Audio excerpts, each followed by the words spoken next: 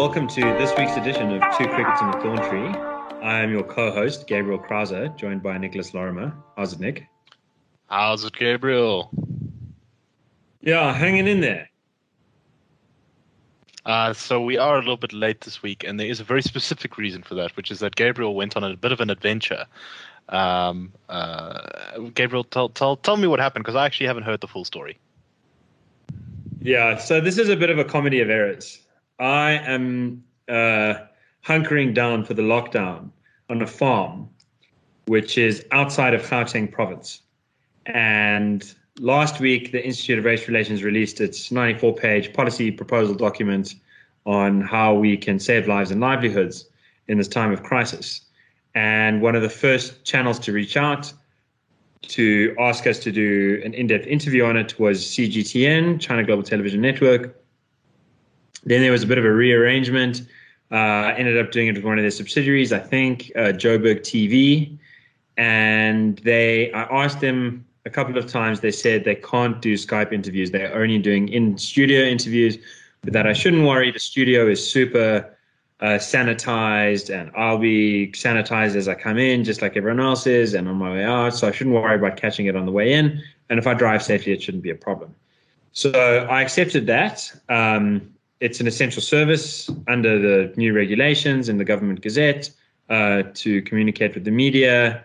And, you know, I try to keep lighthearted about a lot of the work we do, especially like on this show. We sometimes joke around and try to have a good time with it.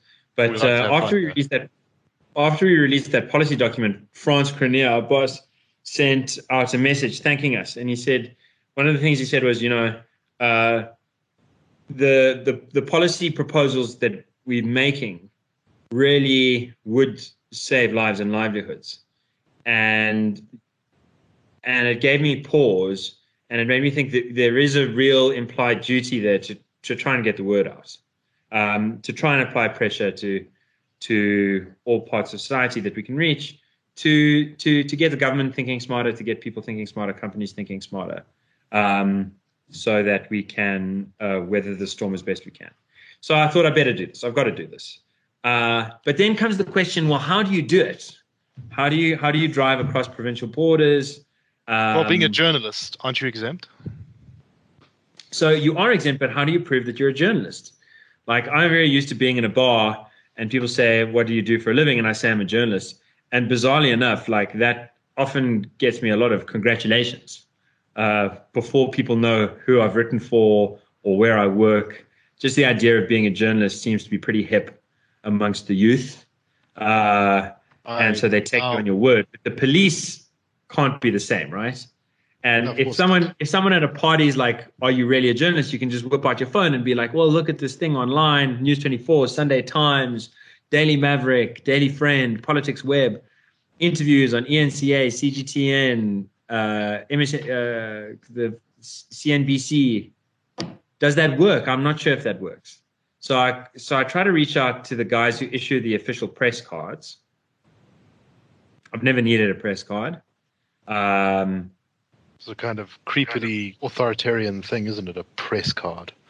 Ugh. Yeah, it doesn't sit right with me. I mean, I've got plenty of media cards from events I've been to. But I was like, am I going to show them the Johannesburg Art Fair media card and see if they know the difference? So I was advised that that's probably not a good idea. So I reached out to the guys who make the press cards. They didn't answer their phones. They didn't answer their emails. In fact, the emails bounced back immediately from the websites from the links they have on their website. So then I tried SANEF, the South African National Editors Forum. It's comforting to know that in dark times such as these, the more things change, the more things stay the same. Yeah. No, there's definite comfort and familiarity. So SANEF also didn't answer their phones, didn't answer their emails. And so I asked our CFO what I should do, and she said, if you need, we're very happy to help you, whatever documentation you need.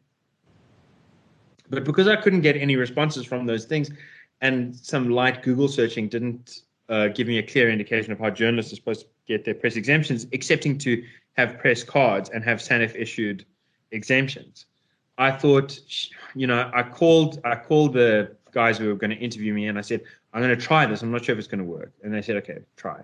So on this farm I'm at, literally, if you go out of the farm, you have to drive like a kilometer to get to the highway because the farm is quite large on the farm road. Then you get to the highway, you turn right, and another kilometer away, there's a 4-way stop and after that comes the town. And at the 4-way stop, the police have been posted out. And the farm workers have all had to have their certificates. They've been taking grain to the silos, mealies to the silos. And so they told me that the cops are being pretty stringent. So I thought, okay, I'm going to go to that roadblock. And if I can't get through that roadblock, then I'm going to go back. And it's like 2K journey. It's not a problem at all. And if I can get that through that roadblock, then presumably I'll be able to get through all the rest. So I get to that roadblock and they say, okay, you've got no documentation. Why don't you go to the police station in town, in a small little town, and they will give you a form. You fill out that form. They'll stamp the form. And that'll serve as your permit. So I do exactly that. I get to the police station, and it's a little bit hairy going inside the police station. I've got my mask on. I sanitize my hands before going in. But then I don't have a pen to fill out the form. So I've got to take the pen from the cop. And I'm seeing the pen as this vector, in my mind's eye, it's shining green with viral load. The Great Plague Bringer. Yes. And I thought, if I get the virus from this pen and I give it to my mom, oh my God, I'll feel terrible. Anyway, I fill out the form. I ask them to, and before I can fill out the form, they say, we have to verify that you're a journalist. So I whip out my laptop and I show them interviews that I'm doing, that I've done. And they can see that you're wearing the same jacket. I pull off my mask. Yeah, it's the same face. Can you show me ID? Yeah. Can you show me the names on the articles online? Yeah. They're like, okay, you're definitely a journalist. And I show them the invitation for the interview. They say, this is definitely legit. So here's your form. I fill it out. Then I say, can you stamp it? And they don't stamp it. And I say, why aren't you stamping it? They say, we've got no stamp.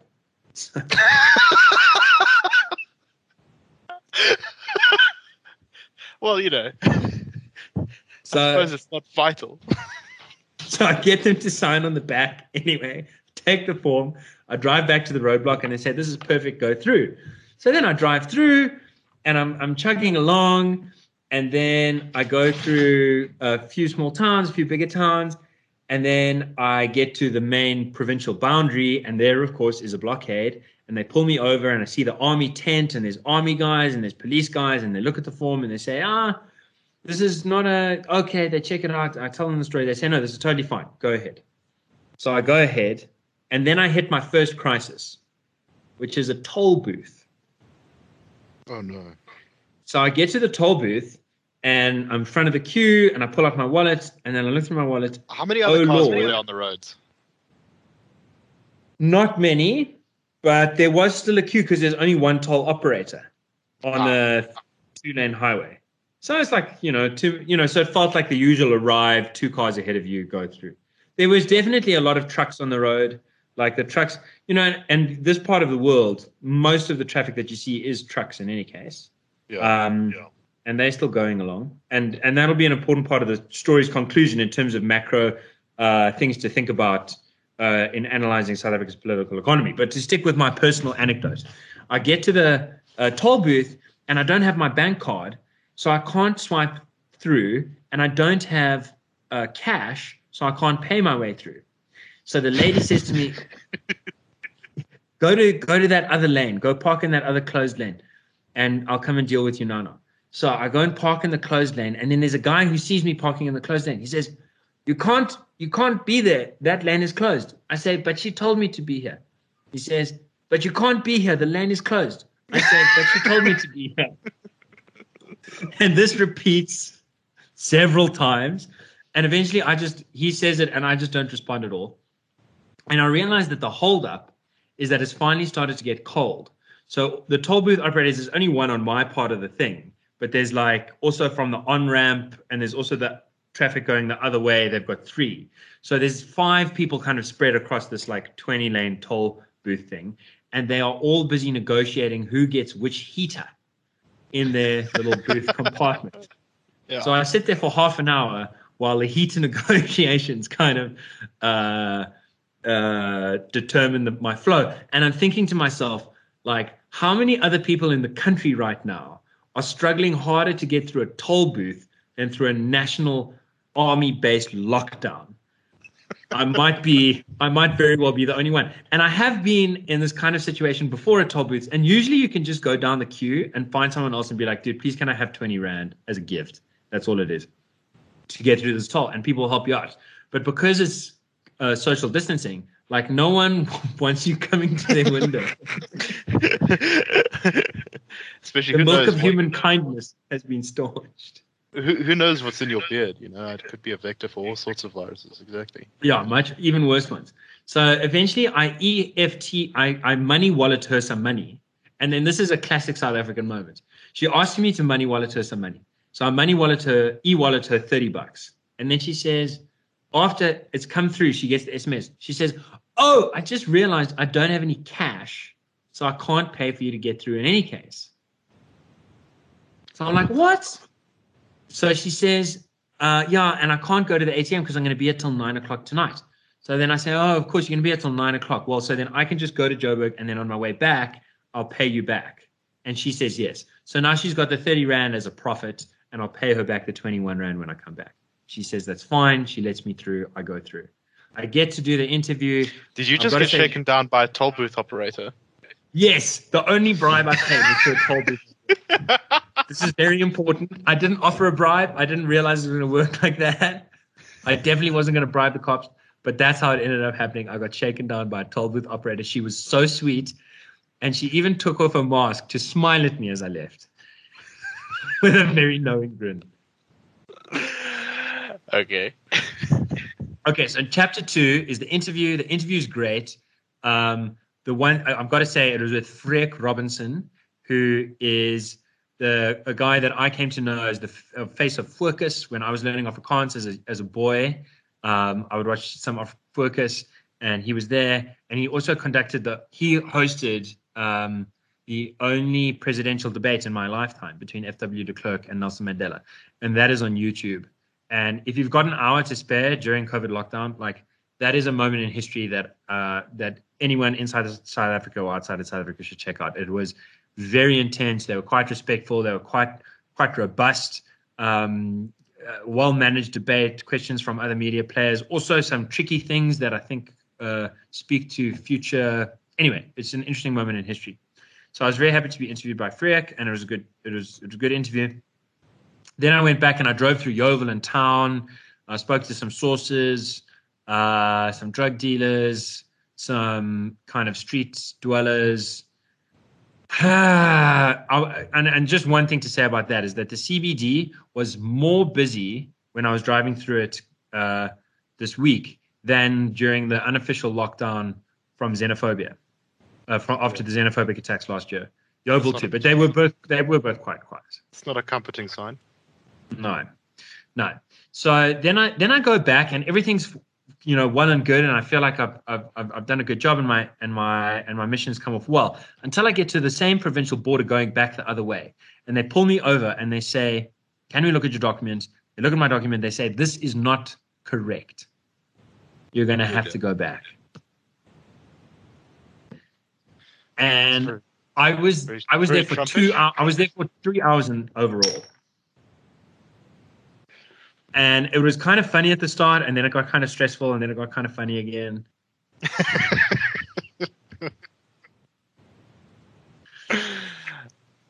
But how did you escape?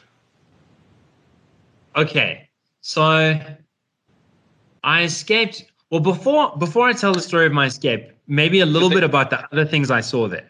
Did they actually hold on? Did they actually say what was the correct thing that you should have had? If any of our listeners are budding journalists looking to travel across the country. Yes, and this is very important. One of the first things that happened is that the lady who pulled me over looked at it. She says, "This is not the right form." She started shouting at me. She went over to the commanding officer. He saw the form. He was shouting about this form from 30 meters away. Like I could hear him, and he just came shouting all the way to my window saying, "Oh, this is not the right form. This is not the right form." So he was at my window. And then I tried to be apologetic and sweet, and then he was shouting, and then I started shouting, and then an army officer came over who'd been like smoking a cigarette, very relaxed.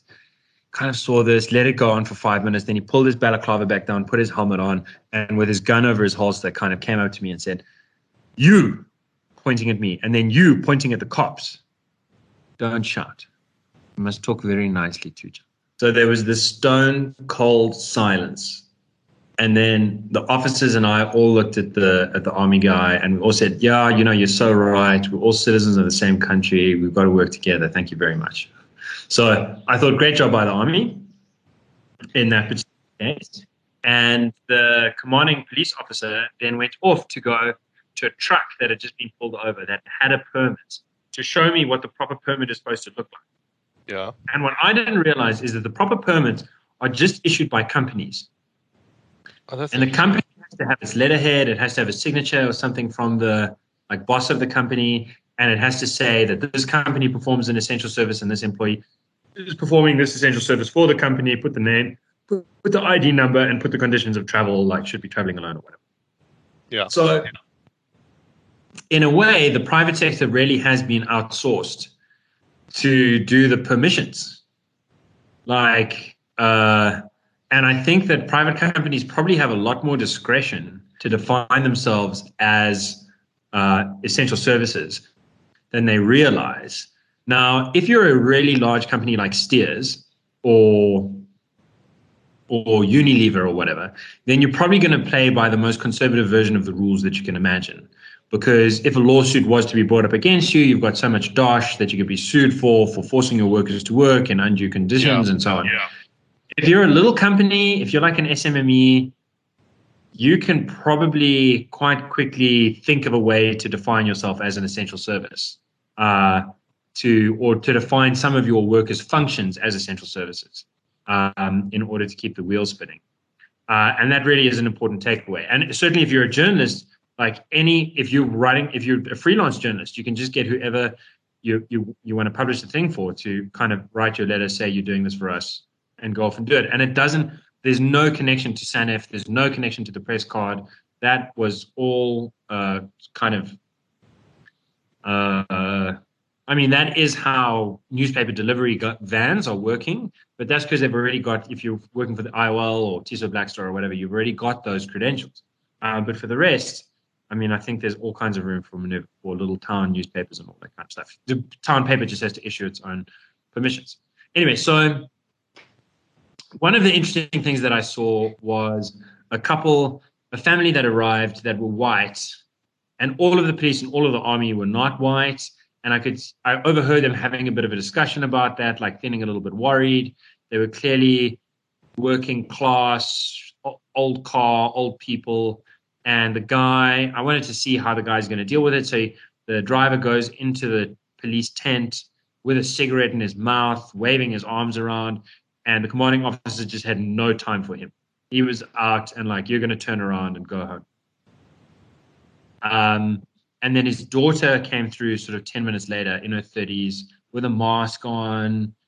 And she was literally bowing and rubbing her hands together and saying, I just want to say what a good job you're doing, boss. And you're so good, boss. And Mr. Officer, sir, you're just doing such a great job to save our country. And you have all our gratitude. And please, can you let us go? And this hand-wringing exchange, there's such a currency of South African exchange with police for so many decades. It worked. And 15 minutes later, they were there for about half an hour, 45 minutes. I suppose the other most interesting, I watched about 20 encounters in 3 hours. But the other most interesting one was the one that arrived just after me, which were 6 black people in a car, also not a great looking car, who were off to a funeral in another province. And the commanding officer said, no, the Mpumalanga High Court has just, he didn't say which court, but it's the Mpumalanga High Court has just ruled you can't travel across borders to go to funerals. So you're going to have to turn back. And so then they were directed onto the island between the 2 highways to go back, just like I had been. And just like me, they said we're going to go, but then didn't go. And so I was like, I'm not going, because if this guy lets them through, then he's going to have to let me through. Yeah, they have a much worse reason than you. Yeah. I mean, on the one hand, I feel like they've got a better argument to go in some ways. But on in the other terms hand, of like public legally, health, yeah, in terms of public health and legal, like I'm doing an essential service. Funerals, not an essential service, has been well, specifically allegedly. ruled on.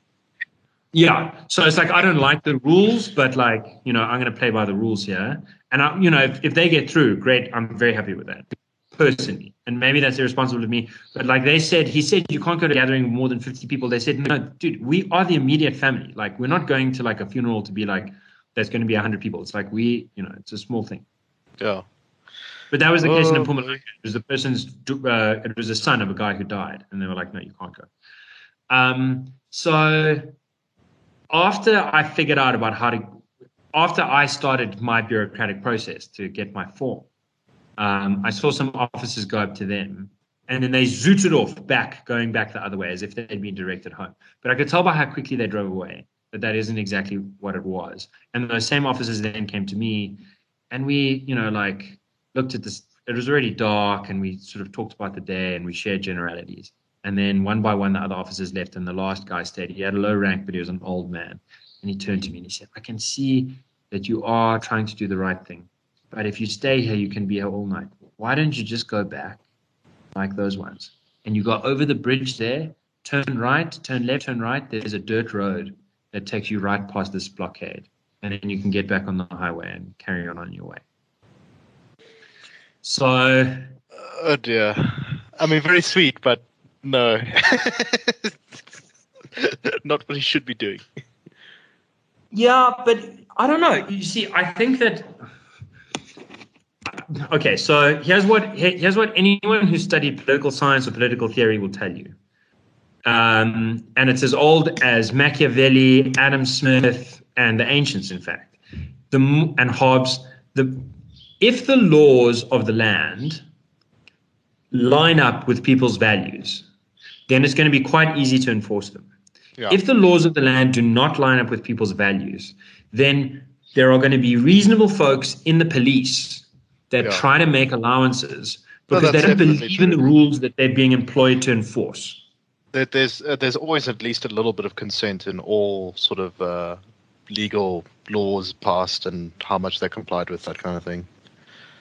So a lot of South Africans just don't think it's reasonable to stop you from being allowed to go to funerals. A lot of South Africans don't think it's reasonable to stop you from being allowed to smoke cigarettes or drink liquor or go to your work if you're going to be careful about it, Well, it's exactly why social engineering doesn't actually really work, right? Because when it's just, it's by definition trying to change society in a very fundamental way. And unless you've got a huge police force full of completely ideological cadres, you really can't do that kind of thing. Yeah, and that's why I think it's telling that this guy's older, and I feel like he's committed to his value system, and I think he's having served in the police for a long time, presumably he's seen a lot of cases where making allowances seems like morally the right thing to do, because in so many ways our police are set up to fail.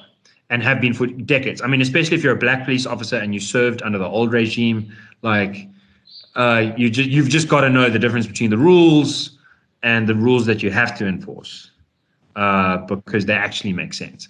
Anyway, so I suppose one of the sweet things is that I definitely became the court jester, because I just kept debating after the army officer had said, you guys must talk nicely to each other. And then the funeral guys arrived, and the commanding police officer had gone up to them, and he was very apologetic. And he's like, I'm so sorry to turn you around, but I have to do this. It's my job. I don't want to lose my job tomorrow. I said to him, why don't you talk nicely to me like that? You just came up and shouted at me from the very start. And then he said, no. I only shouted at you after you called me unreasonable.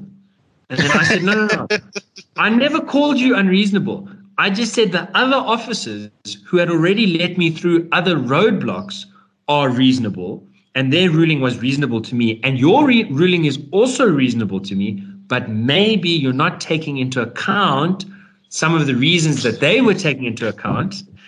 And he was like responding exactly like you now. And then he walked away to the highway to try and get away from me, and I followed him, and he said, you must just go home. I don't want to talk to you anymore. You've been talking to me for half an hour, just talking. It must be your job to talk because you talk so much. But go home. I don't want to deal with you. So then I said to him, I know that's great.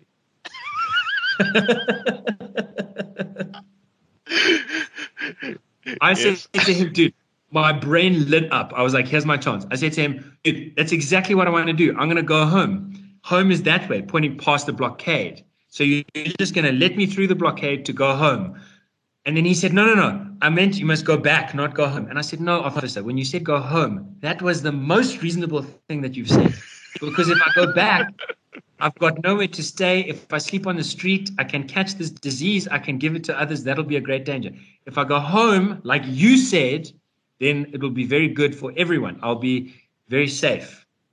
And he looked at me, and he'd been so angry and stern with me the whole time. And we had another dead silence. And he just couldn't help himself. He just started smiling. And I said, I got you there, hey? And he said, you almost got me.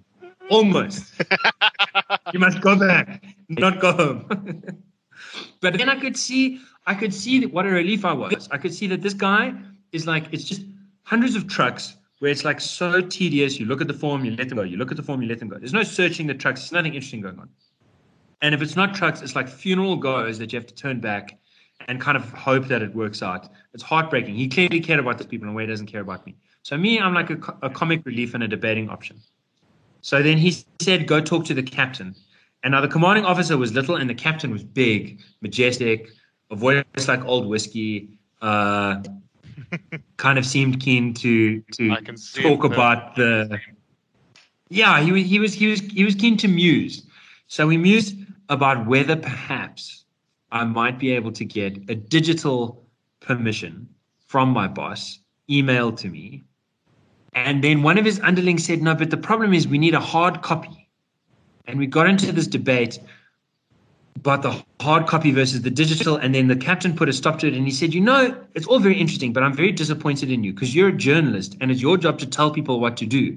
But you don't even know what the right thing is to do. And here you are making trouble for us.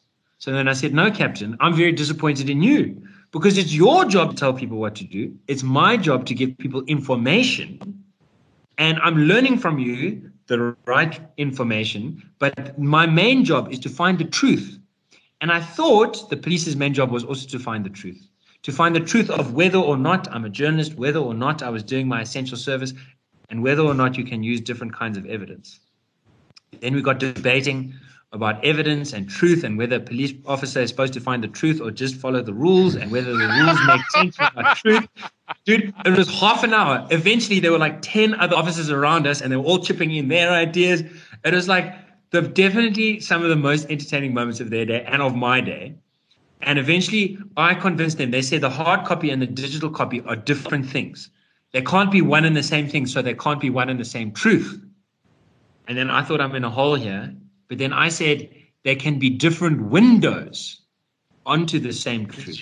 Did you seriously drag an entire roadblock of police into a philosophical argument about the nature of truth?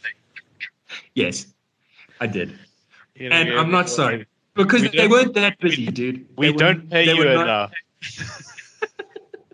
I don't know how much you earn, but it's not enough.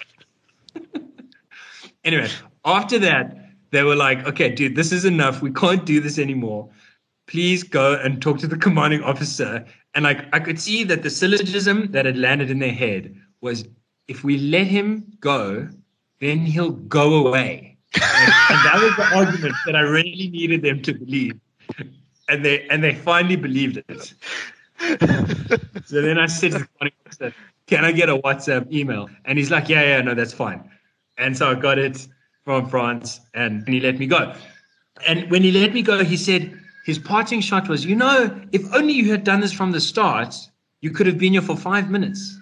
But you were talking instead of listening. So you stayed here for a very, very long time. But now maybe you've learned your lesson. I said, thank you, officer. I've learned so much. I'm a very slow learner, but eventually I've learned from you. And then you made it home safely. All right, so what's the takeaway from your long rambling story about the trials and tribulations of traveling across lockdown? So I think one of the takeaways is that if you want to do it, try and get your permission in hard copy in advance, and it's very easy to do. You just need a letterhead from a business and some explanation, and the police are not looking too closely at it. And that way you can avoid wasting their time / getting into philosophical debates. Another takeaway is that, like, when I was in Joburg for 2 hours. I came across 3 illicit cigarette salespersons, and I wasn't looking. People were just telling me, "Oh, you smoke. These guys are selling illegal cigarettes." I came across 2 illicit liquor stores, people selling booze. Which part of town was this in? Huh? Which part of town was this in? Melville, Yeovil, and the CBD. Okay. And so obviously some rich people have managed to stock up, but for those who haven't, I don't think anything's changed, excepting that now you don't buy cigarettes from Pick n Pay, you buy them from somewhere else. And the trucks moving cigarettes and booze around the country, like, no one is looking inside those trucks. So again, the major companies, they probably don't have the right incentives to be trying to break the rules. Because the truck driver doesn't make more money, the head of procurement for Woolies or anything like that, they don't make extra money.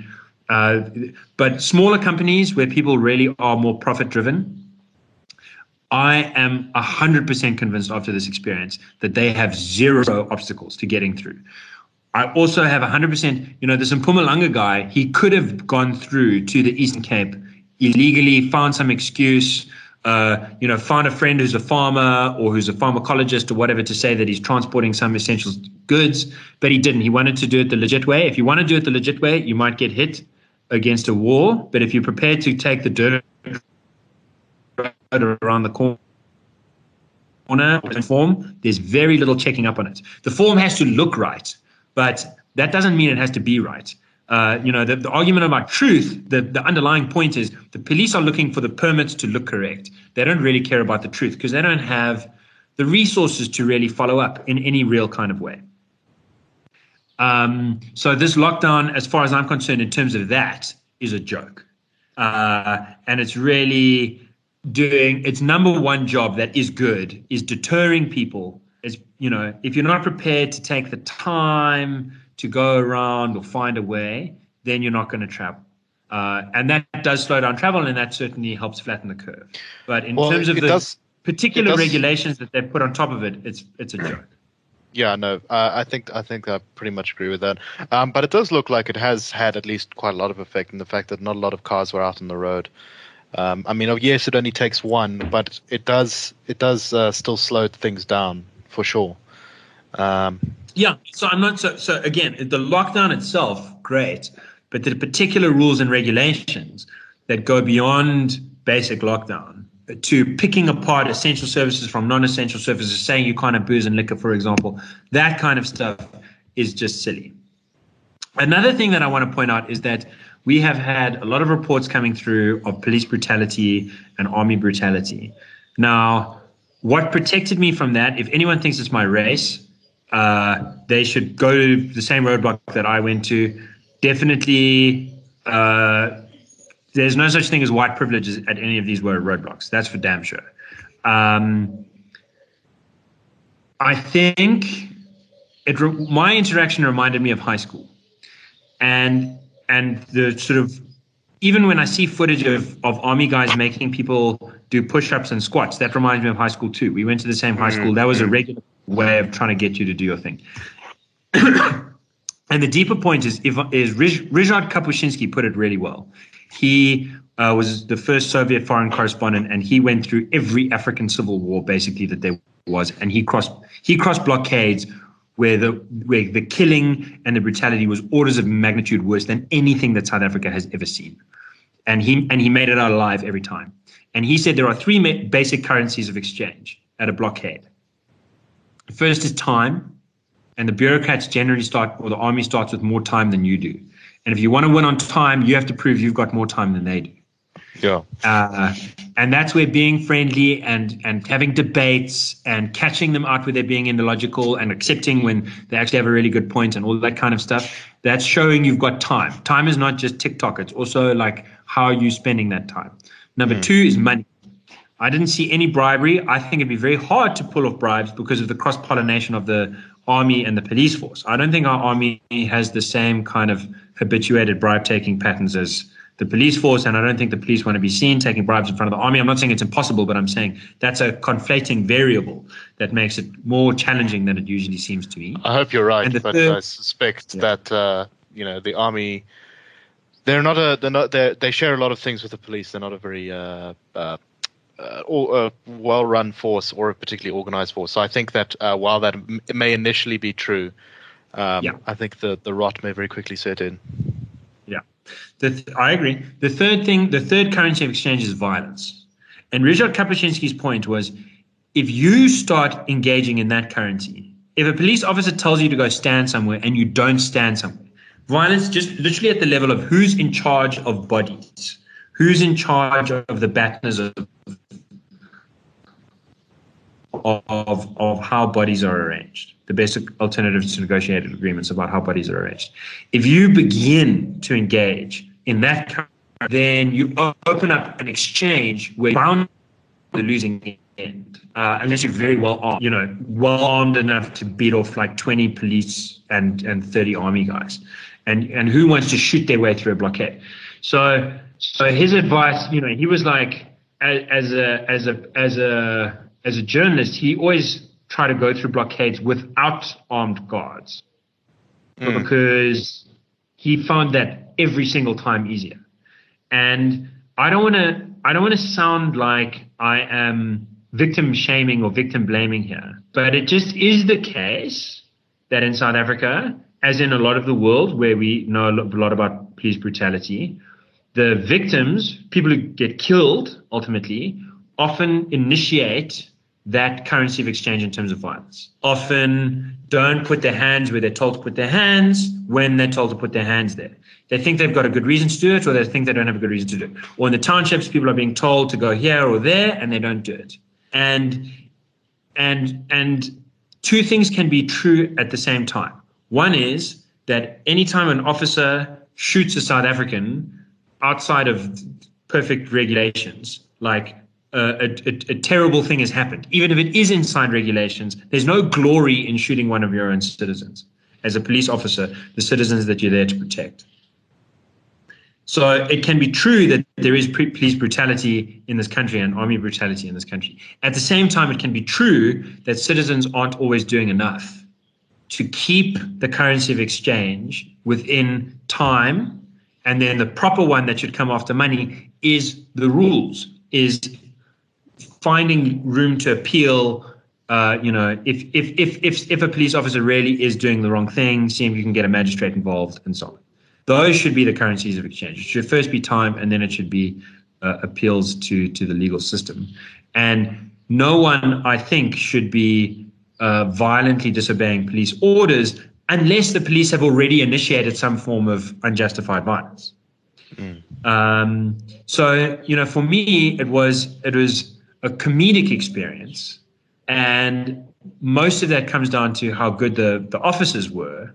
But I did a couple of times in my 3 hours kind of see that I could literally just get in my car and drive. Like there was nothing physically obstructing me from driving away along the route that I wanted to go because of how they'd asked me to park. But I thought, imagine if I got in my car and just drove away, which would be the equivalent of so many people like getting orders from the cops to do this or do that, go back into your house, do this, do that, and refusing to do it, being like, well, I'm just going to carry on walking in the street.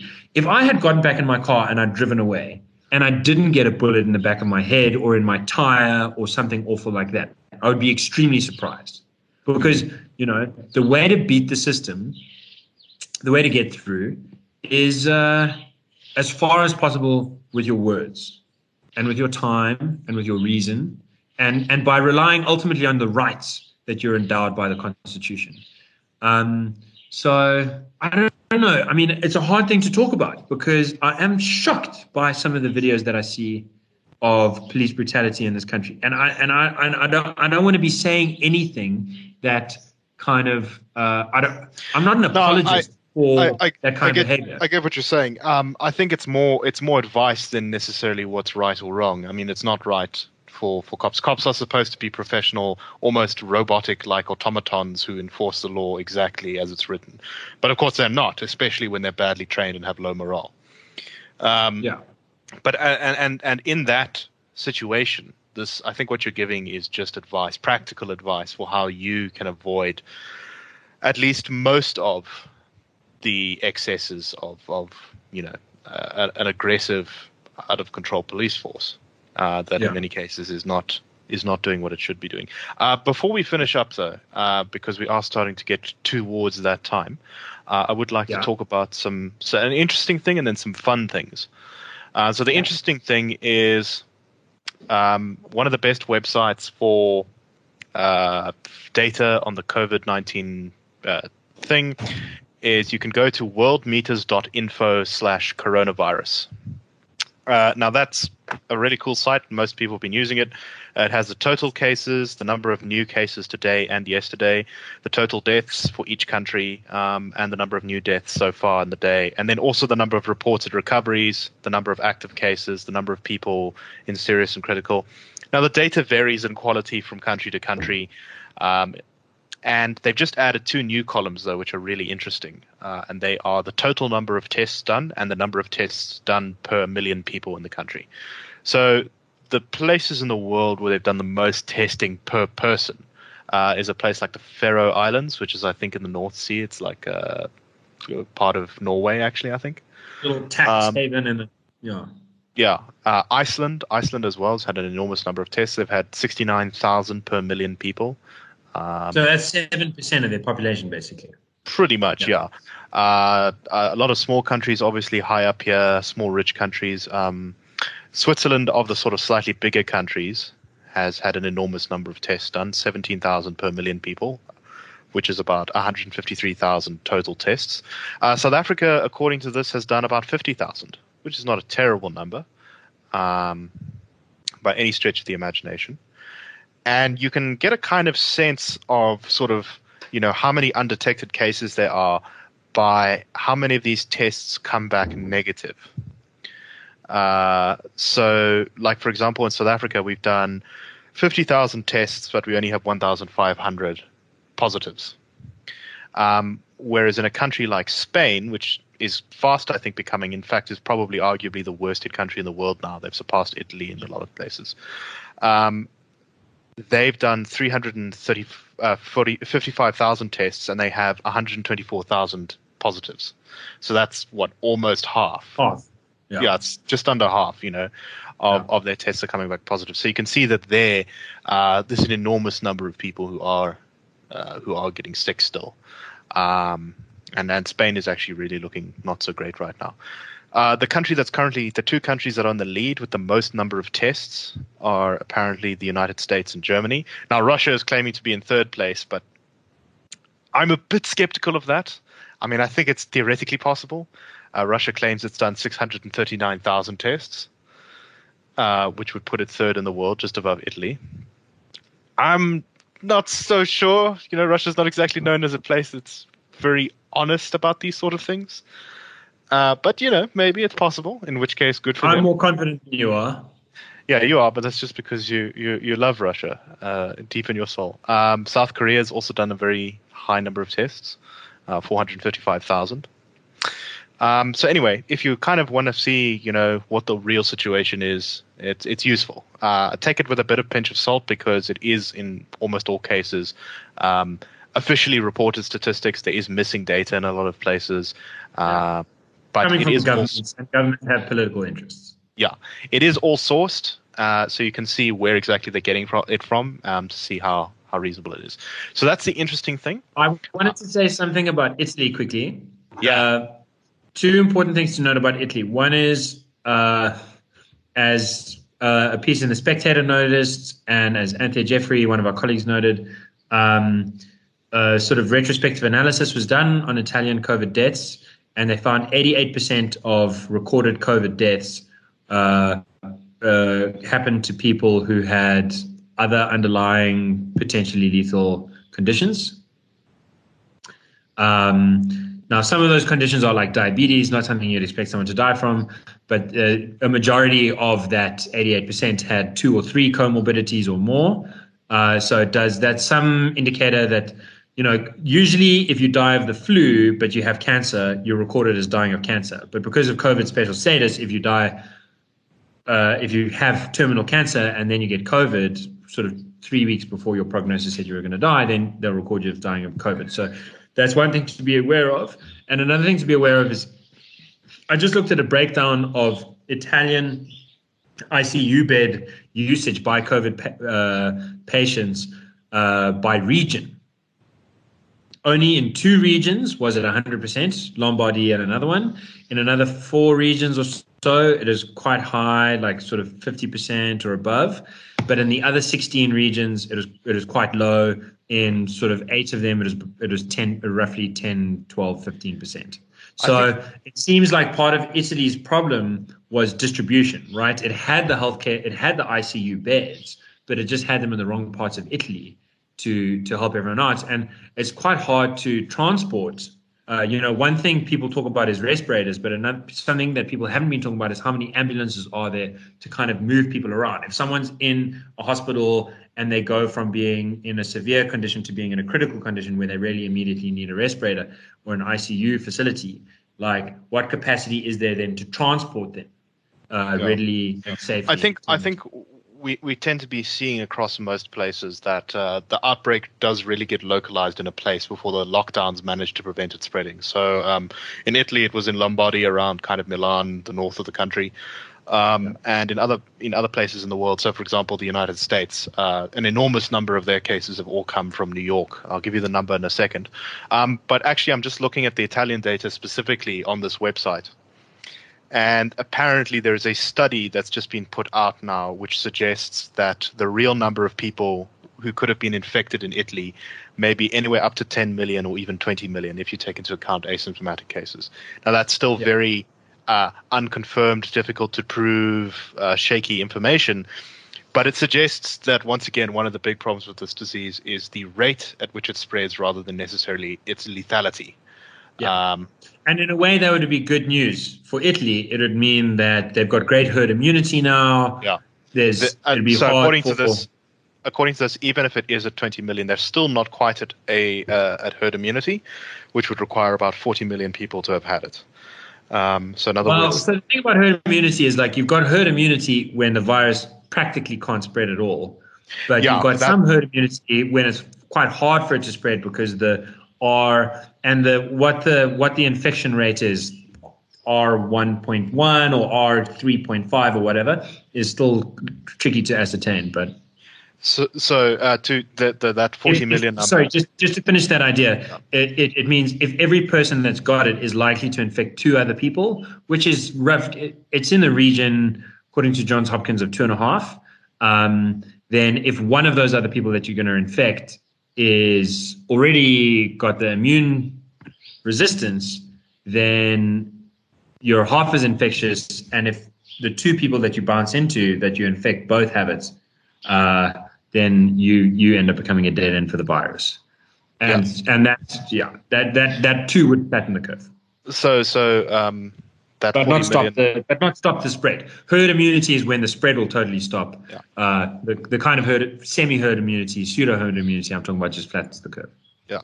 So the herd immunity, the number I gave of 40 million there, is based off of basically 2/3 of the population being largely immune to it. So at that point, spread is just really difficult. So that's some good news, possibly. Also, it looks like the curves are really flattening in a lot of places that have been hit hard. In Italy, it does definitely seem to have slowed down a lot, which is good news. So about half of America's cases, or a third of America's cases, are in New York alone.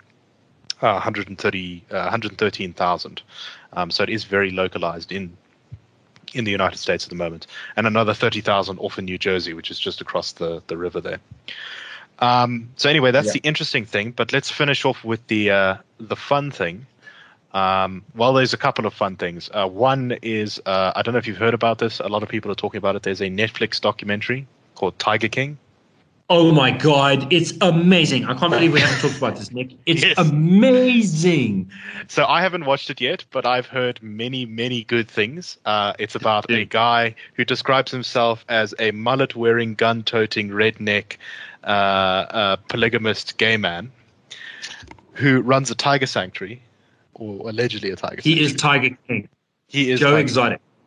His name is Joe Exotic, although his real name is Joseph Allen Malaldo Passage. I don't care. His name is Joe Exotic. And I don't know if he's a killer or a hero. I haven't gotten that far. So the basic upshot of this thing is this documentary follows his feud with another person who owns a tiger sanctuary, and it gets pretty exciting. In fact, it's so insane. Apparently, every episode is is more insane than the last. Just when you think that you've reached the height of how completely off the chain it is, it goes one step further. So check that out. After this podcast, I'm watching another episode, just so you know. Yes, excellent. Because I'm going to paint a painting, and then I'm going to watch an episode. That's perfect balance in the universe. The other thing is a fun personality that I'm sure I've talked about before. He's an insane libertarian called John McAfee. He's famous for inventing the first big commercially available antivirus software, which was the McAfee virus program, antivirus. He's no longer associated with that company. He hasn't been since the late 90s or even early 2000s. So he's very wealthy, and he's also completely cooked. He does a lot of drugs. He's wanted for attempted murder in Belize, where he used to live. And he's quite the personality on Twitter. Please, if you can identify Belize on a map without cheating, and you email us your answer, where is Belize? We will consider naming you in our next podcast. Yes, very good idea. In glory, and showering you in glory. So if you're really looking for something fun to do, go check out his Twitter feed. He's been currently he's on the run in the Caribbean because he's running away from the American tax authorities. He's also feeding his pet parrot, who he calls Pirate Parrot, while he sails around on his yacht from Caribbean island to Caribbean island. In self-isolation for years. Yes, in self-isolation for years. His wife is actually quite an interesting character. She was a prostitute he slept with in Florida and then decided to marry. He also does a lot of very fun YouTube videos. He's currently offering a $500 reward in cryptocurrency for the best photo of an abandoned city taken during the quarantine. So you can send that to him and he will give you money, allegedly. Yeah. And usually we do not urge people to buy cryptocurrency. Instead, we urge them to buy gold, which, by the way, at $1,600 per fine ounce, has done very nicely for anyone that took our advice last year. We are not financial advisors. Please don't take our advice. But I think cryptocurrency is about to get big in South Africa. If we get foreign currency exchange controls and prescribed assets, sort of not now, but in the next couple of months to deal with the fiscal crisis that we're in, a lot of people are going to want to get their money out of the country, and Bitcoin might be just a conduit to get out. I think it's. Yeah. I've never been interested in Bitcoin in South Africa, but I think it's finally interesting again, potentially. Yeah, in fact, as it turns out, maybe the mad libertarians were right all along. Just like John McAfee. Yes. If we're going to wrap up the episode now, I thought I'd wrap it up with a poem. Yes, go ahead, Gabriel. So the context of this poem is that it was written by a New Yorker who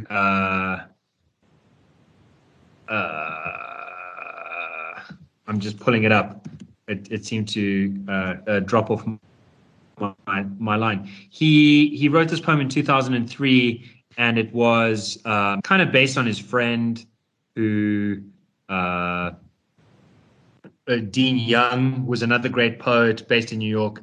I think Tony Hoagland is the poet that I'm talking about who wrote this poem. He's born in 1953, which is kind of my favorite year because it's the year that Stalin died. I think it's also the year that Queen Elizabeth II was coronated. Yeah, no, it's a good year. And it's it comes from a collection called on What Narcissism Means to Me. And it's when Dean Young talks about wine. And I think that this is a time when people are spending a little bit more time alone, a little bit more time with their families, maybe kind of savoring the drink that they take a little bit more carefully, because they're outside of the crowded bars and noisy clubs. And the ending line is just such an important line for dealing with this crisis, I think. Kind of act in a curious way. So here it is. Tony Holland's poem. The worm thrashes when it enters the tequila. The grape cries out in the wine vat crusher. But when Dean Young talks about wine, his voice is strangely calm. Yet it seems that wine is rarely mentioned. He says, great first chapter, but no plot.